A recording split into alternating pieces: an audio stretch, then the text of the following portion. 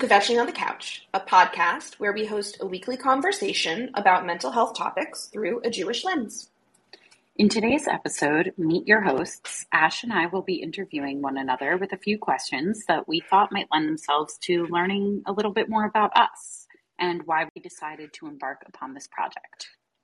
Just a reminder that this podcast almost always contains a content warning, as the topics we discuss may be triggering, so please be cognizant of your well-being and take a break if you need. Please also remember that this podcast does not take the place of medical or mental health care from a clinician or provider. Reach out to professionals if you need support. All right, let's roll the intro. Soft and cozy, space to unwind, place to heal and rest your mind, somewhere between Brooklyn and the moon, quenching under the couch. Hi there, I'm Ash. I use they, she pronouns, and I'm an eating disorder and trauma therapist who specializes in the Jewish community and body liberation. I have lived experience of an eating disorder and childhood trauma, and I do community advocacy work for the Jewish community and fat positivity. And I'm Laura. I use she, her pronouns, and I'm a mental health and suicide prevention advisor to high schools with a professional background in special education and equity work. My personal background is in fighting anti-Semitism, advocating for fat and body liberation, and eating disorder and addiction recovery through the lens of my personal experience. So we are going to dive in, and as we do, I just want to check in on how you're feeling, Ash. I know that you are recovering from COVID, so I just want to see how you're doing. Yes, thank you for asking. I do, in fact, have COVID, and it wasn't too bad. I think I woke up this morning being able to breathe through my nose, so I think that means we're reaching the tail end. I love that for you. Thank you. And yeah, it really just felt like a bad cold. I mean, I'm triple vaxxed, so, I think that saved me a little bit. Definitely didn't have any lung stuff come up, which was good. But I definitely feel like, everywhere I turn, people are telling me they're getting sick. So I'm not alone in this wave here. Yeah, I definitely see that you're not alone. A lot of people I know are sick, and it's interesting because this is all coming as restrictions are relaxed and people are starting to step out into some pre-COVID routines, many people for the first time. And yeah, I just hope that goes okay. Well, right. It doesn't seem to be. Right. I am trying to be gentle in my messaging because I can't claim to know how to handle any of this. And I am, as somebody who did not have an easy time with COVID-19 myself and has been extremely, extremely cautious, really up to the point of taking the trip that we both went on to Israel. I have just been anxious watching life begin to resume with a little more vigor for many people. No, I hear you for sure. And it definitely, this was the first and only big thing I've really done since the pandemic began. A friend of mine made a joke. Well, at least you caught it doing something interesting. I was like, I guess. Yeah, all right. And I, like I said, I was triple vaxxed, and, I was able, thank God, to get on the plane. I was thinking about it. We were in Israel and you had to test negative to get on the plane. I must have, only 24 hours more, I would have tested positive and I would not have been able to get home.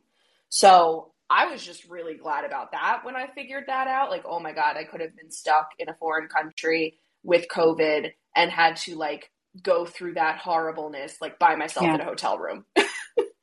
Yeah. No, so, I'm really, really glad that things unfolded the way that they did, and you were able at least to recover in the comfort of and familiarity of your own home.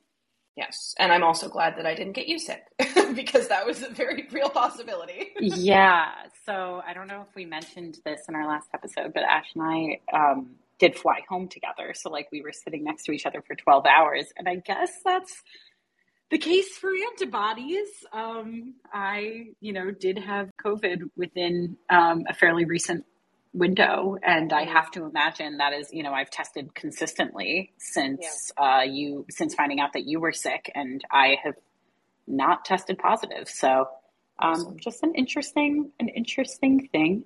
I definitely don't support the people who are running out trying to get COVID on purpose. Please don't do that. Please don't take this as any sort of urging to do that, because there are definitely people who have decided, oh, well, it's a bad cold, so I'm going to go do it. Please don't do that. I know we say at the beginning of this that, our podcast is not medical advice. You can consider this medical advice. Please don't go try and get COVID intentionally. That's not wise. We're not encouraging it. Thank you.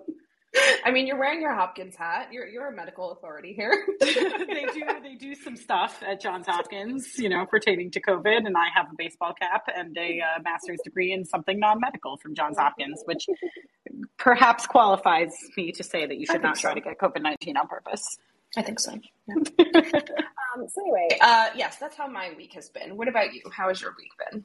My week has been okay. Definitely some work-related stress, but that's not atypical when you're coming back from time spent out of office. So just been trying to wrap my head around that. And my partner and I have officially begun wedding planning this week. So that's a different kind of stress, but a happy stress. So we are, right now we're just focused on keeping each other laughing and not taking it too seriously yet.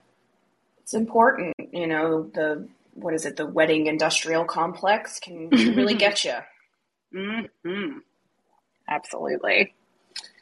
Okay. All right. Well, let's dive into some of our questions. We put a few together. I'd love if, we'll go back and forth with these questions for sure, as we kind of talked about before we hopped on, but also if either of us sort of answers a question in such a way that lends itself to expanding on something that we might find interesting, feel free to do that. As we go. Expand, talk, never. All right. So do you want to ask me first, or do you want me to ask you first? I'm going to ask you first. Okay. Maybe I'm just in the mood for some flattery, but Ash, what made you excited to embark on this podcast project with me? Well, thank you so much for the question. As if I didn't write these questions myself. Right. But it's a big question. I actually, so like I said, I wrote these questions with the thought that you would be answering them. So I didn't quite think about my answer to this question yet. So I'm a little on the spot. I apologize if I don't answer it well. But I think, I was approached by Colin to do the show, and I knew that I'd wanted to do a podcast for some time. But I hadn't really settled on a topic that felt like it wasn't already being done. Initially, I thought I would do something more sort of in the intuitive eating, body liberation realm of things. And that's, of course, still interesting to me, still a big part of my work. But, there are a lot of podcasts out there that talk about that. I could name like 5 off the top of my head right now. And, of course, everyone lends, their unique perspective to things. But also, I think at that time, I had really started leaning more into my work with the Jewish community, specifically around mental health. And it seemed like a really great opportunity because there is such a vacuum, a lack of mental health resources in the Jewish community, especially mental health resources that aren't just like, here are statistics on depression, like more conversation, experiential, lived experience type of work around mental health in the Jewish community. I feel that it's lacking, and perhaps I haven't done enough research, but in any case, that's what brought me to the topic. And then once I knew that I was doing that, I really felt like I wanted not just my perspective, because as we've spoken about on the podcast before, and as we talk about on our platforms, the Jewish experience is so vast and so, it encompasses so much. And everyone who is Jewish, although we have this thing in common that we are Jewish, our Jewishness looks different. And so I didn't want it to just be me. I wanted it to be, somebody else, but I also wanted it to be somebody who I felt could hold the conversation in a way that was nuanced and really well informed, not necessarily in a clinical way, but even just from, either a lived experience way or professional experience and what have you. So I think, I was really drawn to the way you approach talking about hard things on your platform. You're very gentle, you're very, I think gentle is the best word. And it's something really drew me into it. I also really love all your food content. And I think food is something that obviously I don't explicitly talk about food that much, but I am an eating disorder therapist. So we do talk about food sometimes. And, you have your own history with eating disorders and mental illness, and you're queer, and you have the disability angle. And, there were a lot of these identities that I think matched up in a way that made me feel confident that you could, hold these conversations in these ways while also providing a different perspective, because you're not a clinician. And I wanted that, especially because, and I don't know if you'll agree with this, but from my perspective, the Jewish community, for as many therapists as we have in the community, we're very behind on, current approaches to mental health. And so I know that the community can be a little resistant to some of my messaging, especially around weight stigma, for example.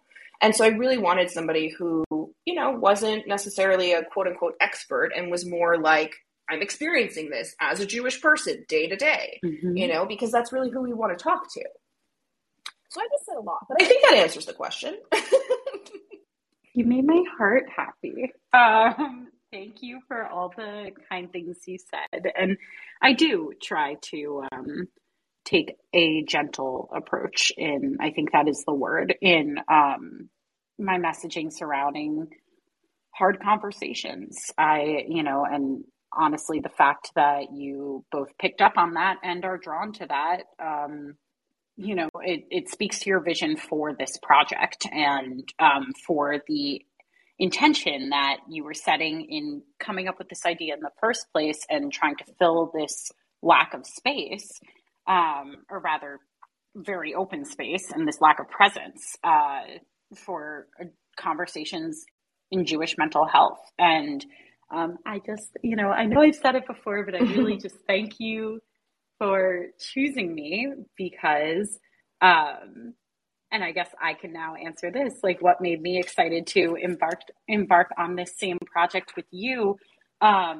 really was a lot of what you said about shared pieces of identity, and shared perspectives in that way, like regarding queerness, lived experience with an eating disorder, a passion for mental health work. Even though I am a non-clinician, I do work in this field and have been a part of this field in volunteer capacities for far longer than I've worked in it. And an emphasis on equity, and an equitable approach to the work that we do, but also to our lenses to the world, and seeing that and more, and the unapologetic but open way in which you approach conversations surrounding different aspects of your identity and experience on your platform, that I've never seen you apologize for who you are. And I've seen people ask you to, and I've seen people pinpoint different parts of your identity or your story, and ask you to answer for those in a way that you don't have to. And I have seen you navigate those situations with a real sensitivity and courage. And for me, if I'm going to be entering brave conversations and hosting brave conversations, then I need to do that with a brave thought partner.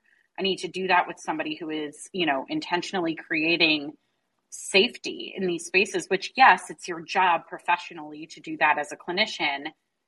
And you're not a clinician on your platform, that like you do have the autonomy, while I, would hope that you choose to operate ethically, and all clinicians would choose to operate ethically online. And I know that you do. Ultimately that's not a space where you're serving patients. So doesn't require the same thought. So watching you exercise that thought anyway, and choosing to remain intentional in the ways in which you show up as your whole self and share parts of your journey, it just really inspired me to want to do the same and to see how we could come together with that shared commitment to responsible messaging and authenticity to have these challenging conversations in ways that I haven't seen them had before either. I know you said, maybe I haven't done enough research, but I also have not, I've needed the very space that we're creating. And I have a history of creating spaces where I feel a need for them. That's literally like what I did in college. Like everything.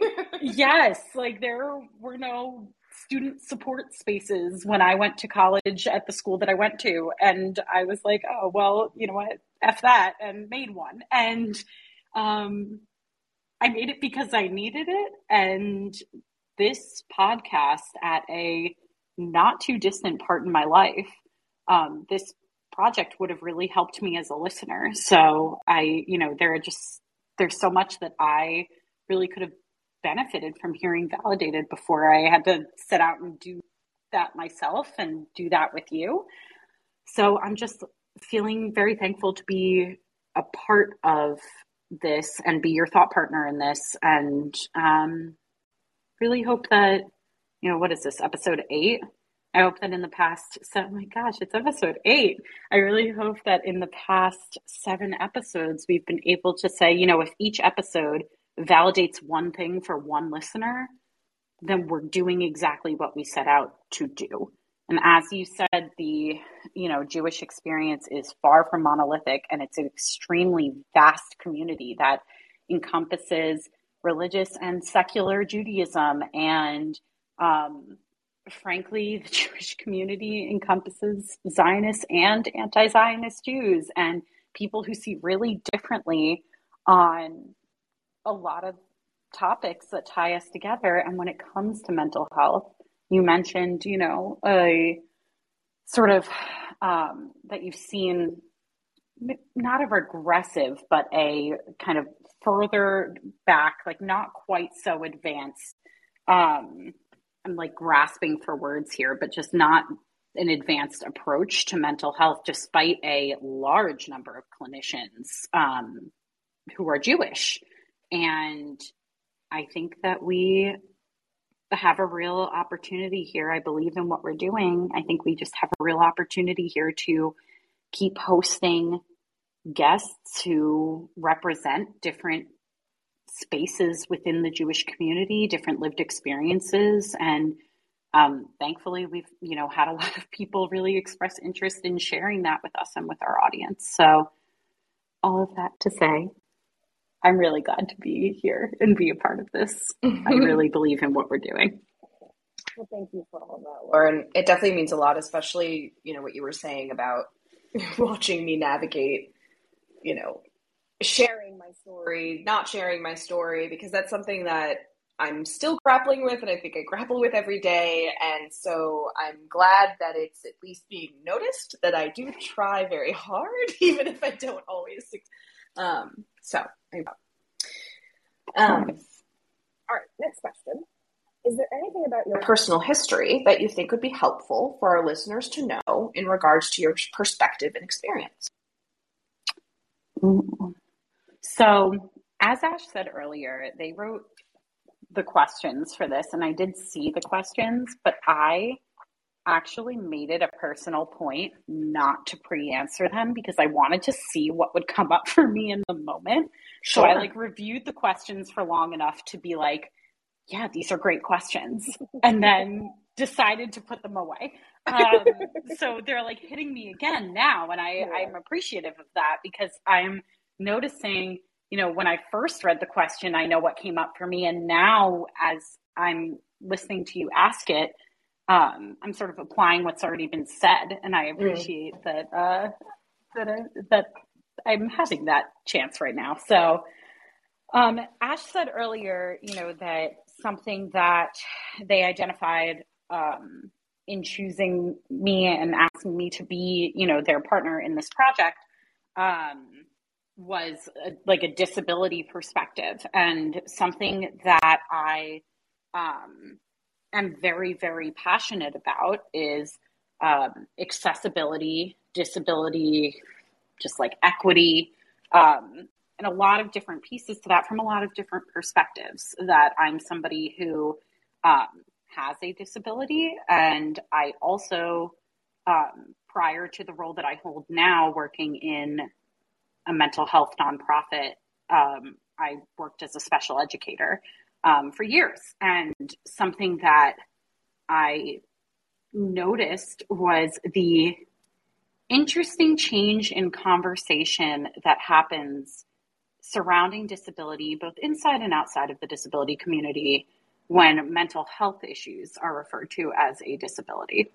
And mental health, struggling with one's mental health can be disabling. And that is the root of my lived experience with disability.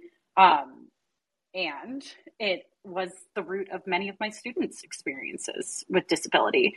So it's something that I try to hold very front and center in my daily work, in the job that I do now as a mental health and suicide prevention advisor, building out systems with high schools across the country based in particularly in suicide prevention. But it's also, something that I just hold to be true in the conversations that we have here. Like, I really believe that disability advocacy needs to extend to conversations around mental health. And I think that there have been barriers to that from within and outside of the disability community. So I try to, actively remind myself of that in the ways that I respond to certain things, in the ways that I leverage my own lived experience. I have found myself apologizing, not solely in this space, but like I have found myself apologizing for different pieces of myself for identifying with, as having a disability. And I don't need to, because that was my lived experience. So that's just one thing that I think I'm appreciating having the chance to name that right now, because I actually don't think I've said that out loud up to this point. So that's what emerged for me right now. Something I know I've touched on in other episodes, particularly in our anti-Semitism and eating disorder recovery episode with Lucy Waldman, which excellent episode. Please listen to that episode. Really important stuff in there. Is that I am a eating disorder survivor. I consider myself to be fully recovered from my eating disorder, which is always a tricky thing to say because, sorry? Whatever that means. Right, exactly. That's what I'm saying. Whatever that means. That for me, I hold that to mean is like my eating disorder no longer holds active space in my life. And I recognize eating disorders as what they are, which are a form of addiction. And, we would not ask, people who struggle with addiction to alcohol identify as alcoholics forever. That it's a nod to an understanding of ongoing recovery, and that recovery requires active maintenance. So I can say I'm recovered, and for me that means, I'm not battling. I don't have to create space every day anymore to battle with this thing that threatens my existence. And I will always have that thing, and as such be predisposed to struggling with my relationship with self and my relationship potentially with food and my relationship with body. So that's, another lens, another perspective that I hold. And I would say that another thing that comes up for me would be that I am in an interfaith relationship and have been for a very long time. That my experiences in being in a romantic relationship are all through the lens of this interfaith relationship, because it's the only relationship I've ever held. My now fiance was my first ever partner.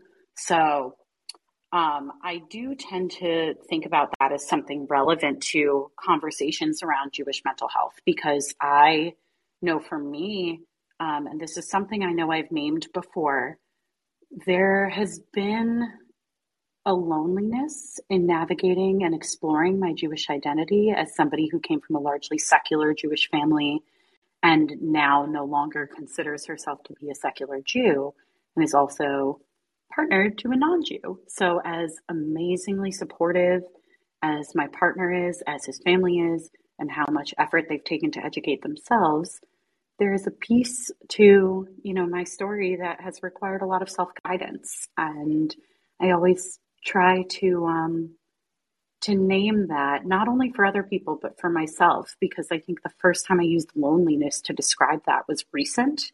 And I realized in saying it, I felt a physical release and realized just how long I had been holding on to that piece of my truth. Thank you for sharing all of that. I did just want to say for those listening, I've definitely heard of people discuss eating disorders as a form of addiction or a kind of addiction. And I think there's plenty of value in that perspective.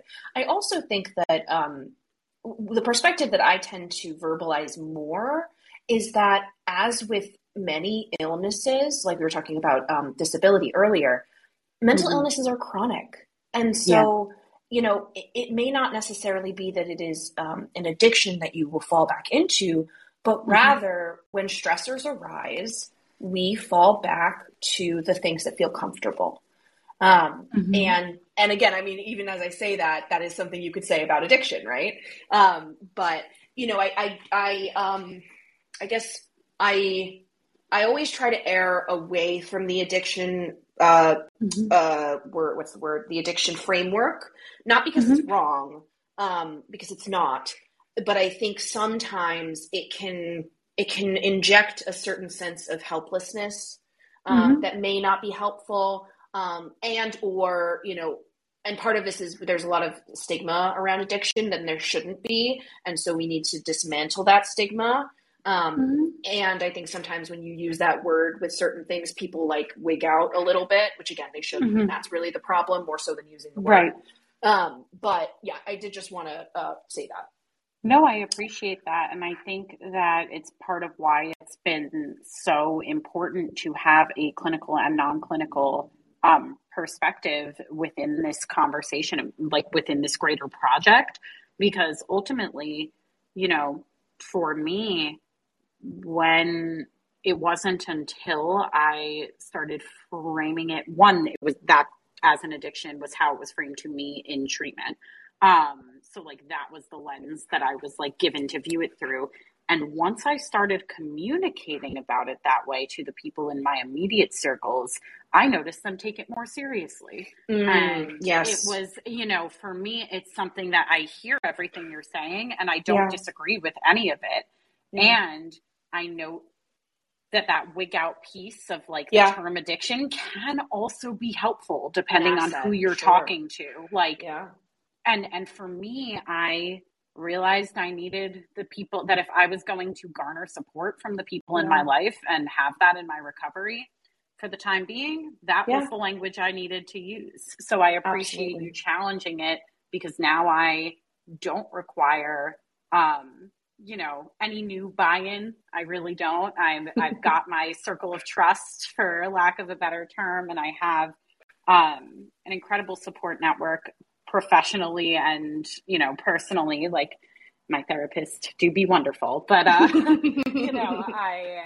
appreciate the challenges around that language because I really do think I'm going to just do some reflection on that for myself and what that lens, that lens and that language has held for me and what it's given me, and then also reflect on whether it is accurate in the way that I am experiencing my eating disorder now and how I live in my day-to-day, and what might be true now that wasn't true then, and what might have been true then that isn't true now. So I really appreciate you bringing that up. Yeah. And also I think what's important, the most important thing to what you said is that it was important because it allowed you to get what you needed. Yeah. And at the end of the day, I don't care what you call it. I don't care what words you put to it. You need to get the help that you need. And if that's what got you there, great. Super happy. Like, yeah, no issue. Absolutely. I will add the caveat though. I have seen people who utilize like the addiction framework for eating disorders also turn around and apply that to and I know this is a topic we could have a whole other episode on. I know exactly where the you're idea going. Of food addiction or sugar It's not addiction. real. It's not real. It's not something we have the time or space to get into now, but you cannot be addicted to food or sugar. That's not how it works. I know this might like lift some stuff for some of you, and you might be like, no, wait, tell me why, because I definitely feel that way about myself, and I am not laughing because I'm mocking you in any way. I'm laughing because I've been there. I have so viscerally believed that and understand now why that is simply like psychologically and biologically not true, that there's no actual case for that. So it's taken me so many years to get there, and it is something we will probably create space to talk about given both my and Ash's reaction, but I think it is very important to say that, as you know, given that I linked eating disorders and addictions here, I am not linking addiction to food or addiction to sugar to eating disorders, because addiction to food and addiction to sugar are not real. Right. Thank you so much for saying that. It's so important, and definitely something that people could have assumed if we hadn't said that. Super important. And the one thing I will say about, food addiction, sugar addiction, it is real and possible and valid and true that you feel addicted and compulsive around food and sugar. That is real. Yes. What is not real is biological addiction to something you need to survive. Yes, absolutely. Ash hit the nail on the head. We'll take a rather sharp pivot, because we really could, knowing both of our personal backgrounds in this area, we really could just talk about this for the next 3 hours. We won't do that. So instead, I will ask you, Ash, is there anything about your personal history that you think would be helpful for our listeners to know about your perspective and experience? Yeah. So again, I didn't prepare for this. I think on the less traumatic end of things, my bachelor's my bachelor's is in what we called in my university narrative studies, which is basically the study of storytelling, and I focused on creative writing and English. So basically, I have a degree in English, but I mentioned that to say that I do feel that my approach to all of my work in many ways is storytelling. It is about getting into the nitty gritty of what it means to be a human. And to me, that's what writing is. That's what we use words for. We use words to connect. We use words to communicate. And so, I think that's one of the reasons why I can sometimes be so careful with my words. Also why I can just like spout off at the mouth and not stop talking for hours on end. My background really is in writing, and it was my first love, so to speak, professionally. And so I do think that that's important for people to know, and, to give me some grace for my long-windedness. In terms of, I guess, more personal stuff, I mean, I do come from a pretty abusive family, and I think that has colored a lot of my experiences, as, is to be expected. I think I'm often looking for abuse dynamics where perhaps they may not be. And so sometimes I can get myself into trouble like that. But, I think that my focus professionally, personally, on believing people and listening to people and hearing people is very much rooted in this feeling that growing up, and even to this day to some degree, because those things stay with us, I have often felt unheard, unseen, not understood. And it has always been my goal in life for people not to feel that way. And obviously I can't control that. That's not my job. And it's not something that's even possible, but it is often a driving force behind what I'm doing and how I do it. So I think that's important to know. And I think that also actually answers The next question: what drew you to working with people for your professional career? It was that. It was just feeling so invisible and hyper visible my entire life. For different reasons, and feeling like I was trying so hard to get people to hear me and understand me. And I was trying so hard to understand myself and communicate what I knew about myself to the best of my ability, which when I was young wasn't a great ability. But it became such a deep central part of me, a yearning, I think, that when I saw it elsewhere, it made me sad. And so I started speaking out about my experiences, and then I had people come to me and say, wow, like I experienced that too. And there was just this breakdown of walls and fear, I think, when I started sharing and talking to other people. I was afraid of people for most of my life. I still am sometimes. But when we talk about the messy insides, all that other stuff falls away. And I think that is why I love the work that I do so much. Because at the end of the day, we're all just people trying to figure this shit out, and it's hard. There's your soundbite. Yeah. At the end of the day, we are all just people trying to figure this shit out, and it's hard. Yeah. Wow. Thank you for sharing your truth, Ash. It was really beautiful to listen to. I found myself unsurprisingly resonating with a lot of it. I know that we've touched on this together, but I really do share that experience of, both being hyper visible and invisible, and trying to navigate that from an extremely young age, and well before I could have ever known what it meant. So, it was a combination of screaming to be heard and wishing everyone would look anywhere but at me. And I see that, in patterns that I've developed in adulthood, and then, work to break apart and challenge and just understand better. Not everything needs to be fixed. Not everything needs to be fixed. And just because it's part of a pattern that started somewhere harmful, or is rooted in trauma, or, just any unpleasant lived experience, doesn't mean that it's burdened into something that needs to be addressed in adulthood. And I think so often that's something I feel very compelled to push back against. This idea of like, oh, well, if it's rooted in the difficulties I experienced when I was younger, then it means I should probably fix it now. And it's like, well, no, some of that's woven itself into the framework of my life and my being. And frankly, without my childhood trauma, I would not be nearly as empathetic as I am today. I wouldn't be the storyteller I am today. And I wouldn't be able to have that. Like, even more so than like spinning it positive, right? Like, the things you learned and developed throughout your childhood to protect yourself are so valuable. 100%. So valuable. Right. And that's where I was going to go. I was going to say, I don't think I'd be here today. That like I learned to survive when I didn't have everything in front of me that I needed to. And that, without question, has become, the most valuable piece and skill of my life. In any situation, I can adapt enough to figure out my next move.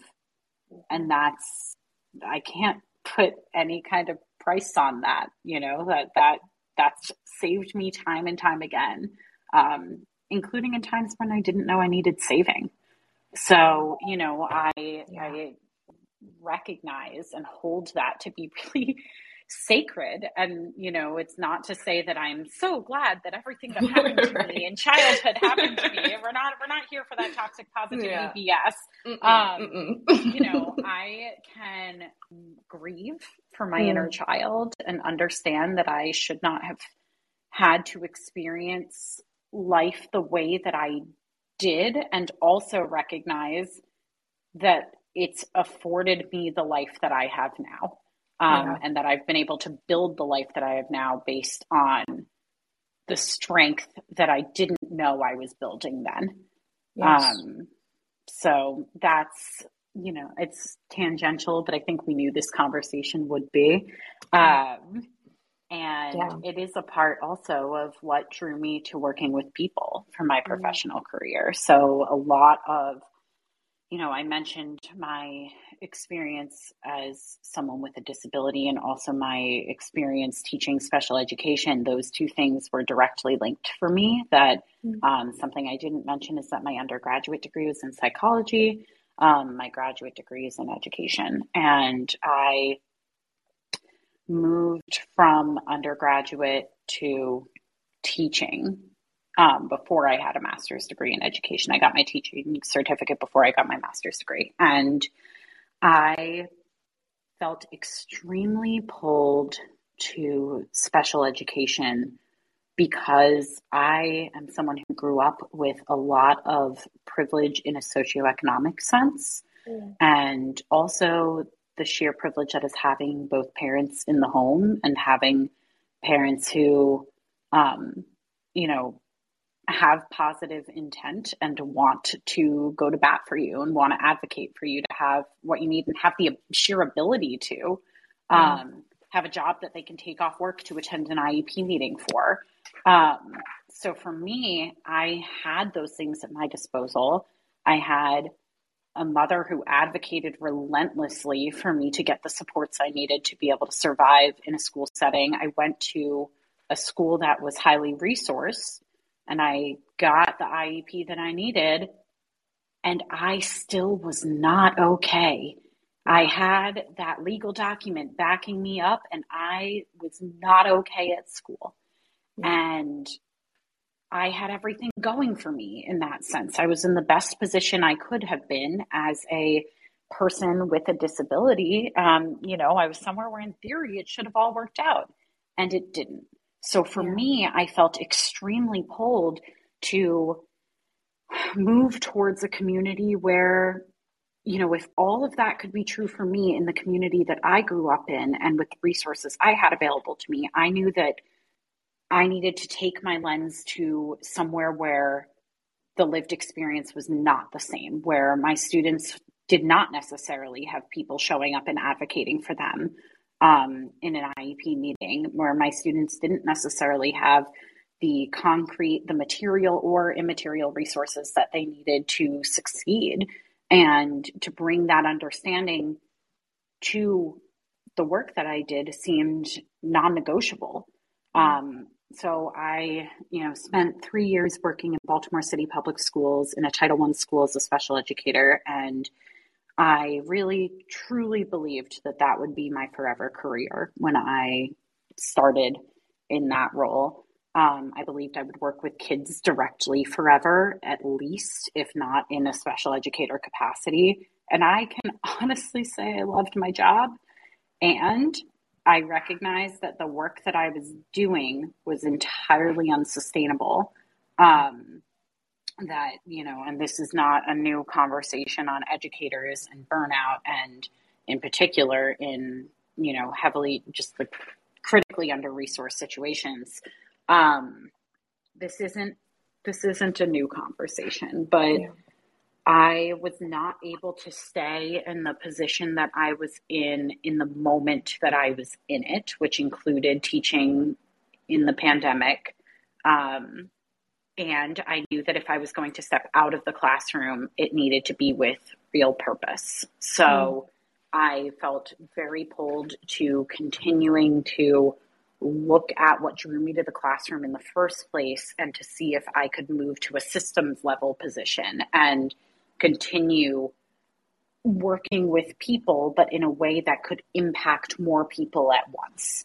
And that's, how I came to be at my current organization, which can remain nameless for the time being. But I work for a mental health and education nonprofit. I work with high schools around the country, helping them build out, really create community of care and communities of care within their within their school communities and surrounding communities. That the idea behind the work that I do now is to help build systems where students who are in critical situations know where to go before situations become critical, and feel that they can feel encouraged, where it's not, the onus isn't on the school counselor to catch every student who might slip through the cracks. Students like me who sat in their school counselor's office in their freshman year,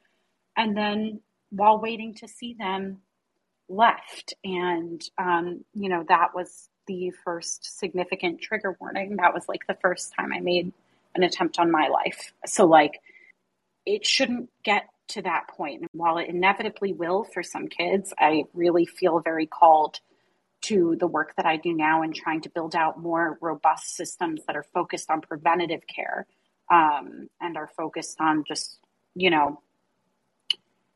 an equitable, meaningful approach that is comprehensive in the way that it looks at mental health, because it's not just about, screening and catching kids in the moment that they're struggling based on what they respond to a survey. To really do this work is to be infusing it into the culture and climate of a school. So, I do feel like I'm supposed to be doing the work that I'm doing now. I feel like it's extremely rooted in my lived experience and in what I've seen in my classroom and in my, role as a family and community engagement coordinator within that same district. Like, building care and trust in a community is where I shine. So I'm just really lucky to have been able to create that direct tie to what I was called to when I was younger and what I'm called to now, and being able to bring that experience to the team I have now. Thank you for sharing all that, Laura. All right, very last question. What do you wish for this podcast to bring to others? I feel like we've answered this question in like a million ways throughout this episode, but if you could, succinctly put it into one sentence. Succinct? One sentence? Us? Okay, it's not a requirement. What if we both self-labeled as storytellers? So I feel like that's not going to work. But I will say, I hope that this podcast brings to others a true feeling of being seen.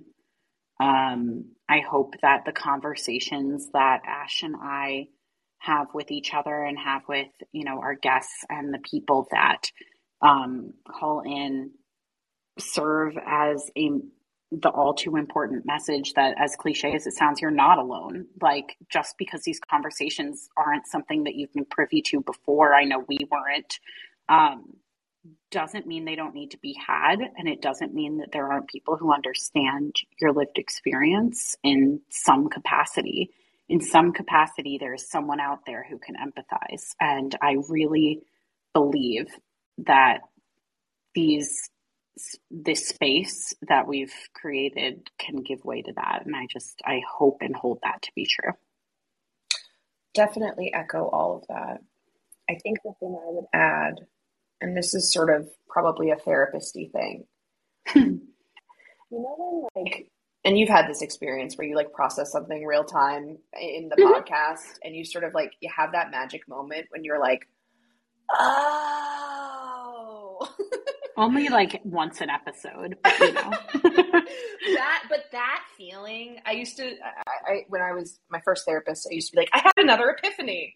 That was the name that I put to the feeling. I don't know that it's necessarily accurate, but it's probably halfway accurate. But that sort of magic epiphany feeling of like, holy shit, something that didn't make sense my entire life has now like slid into place, and it makes everything else make more sense. Like, that is one of the most invigorating feelings in the therapy room. And when it happens here, it's like magic to me. Like that is why I do. And I love it. Yes. Yes. I like to think of that as like the corner piece of the puzzle, where like when you get that corner built out, it's like all of a sudden ripple effect. The rest starts to make place. Like it starts to make sense and those pieces start to find their place, even if it's not immediate. And I love that because wow, yes. And it is such a magical feeling. So thank you for putting a name to it and just giving that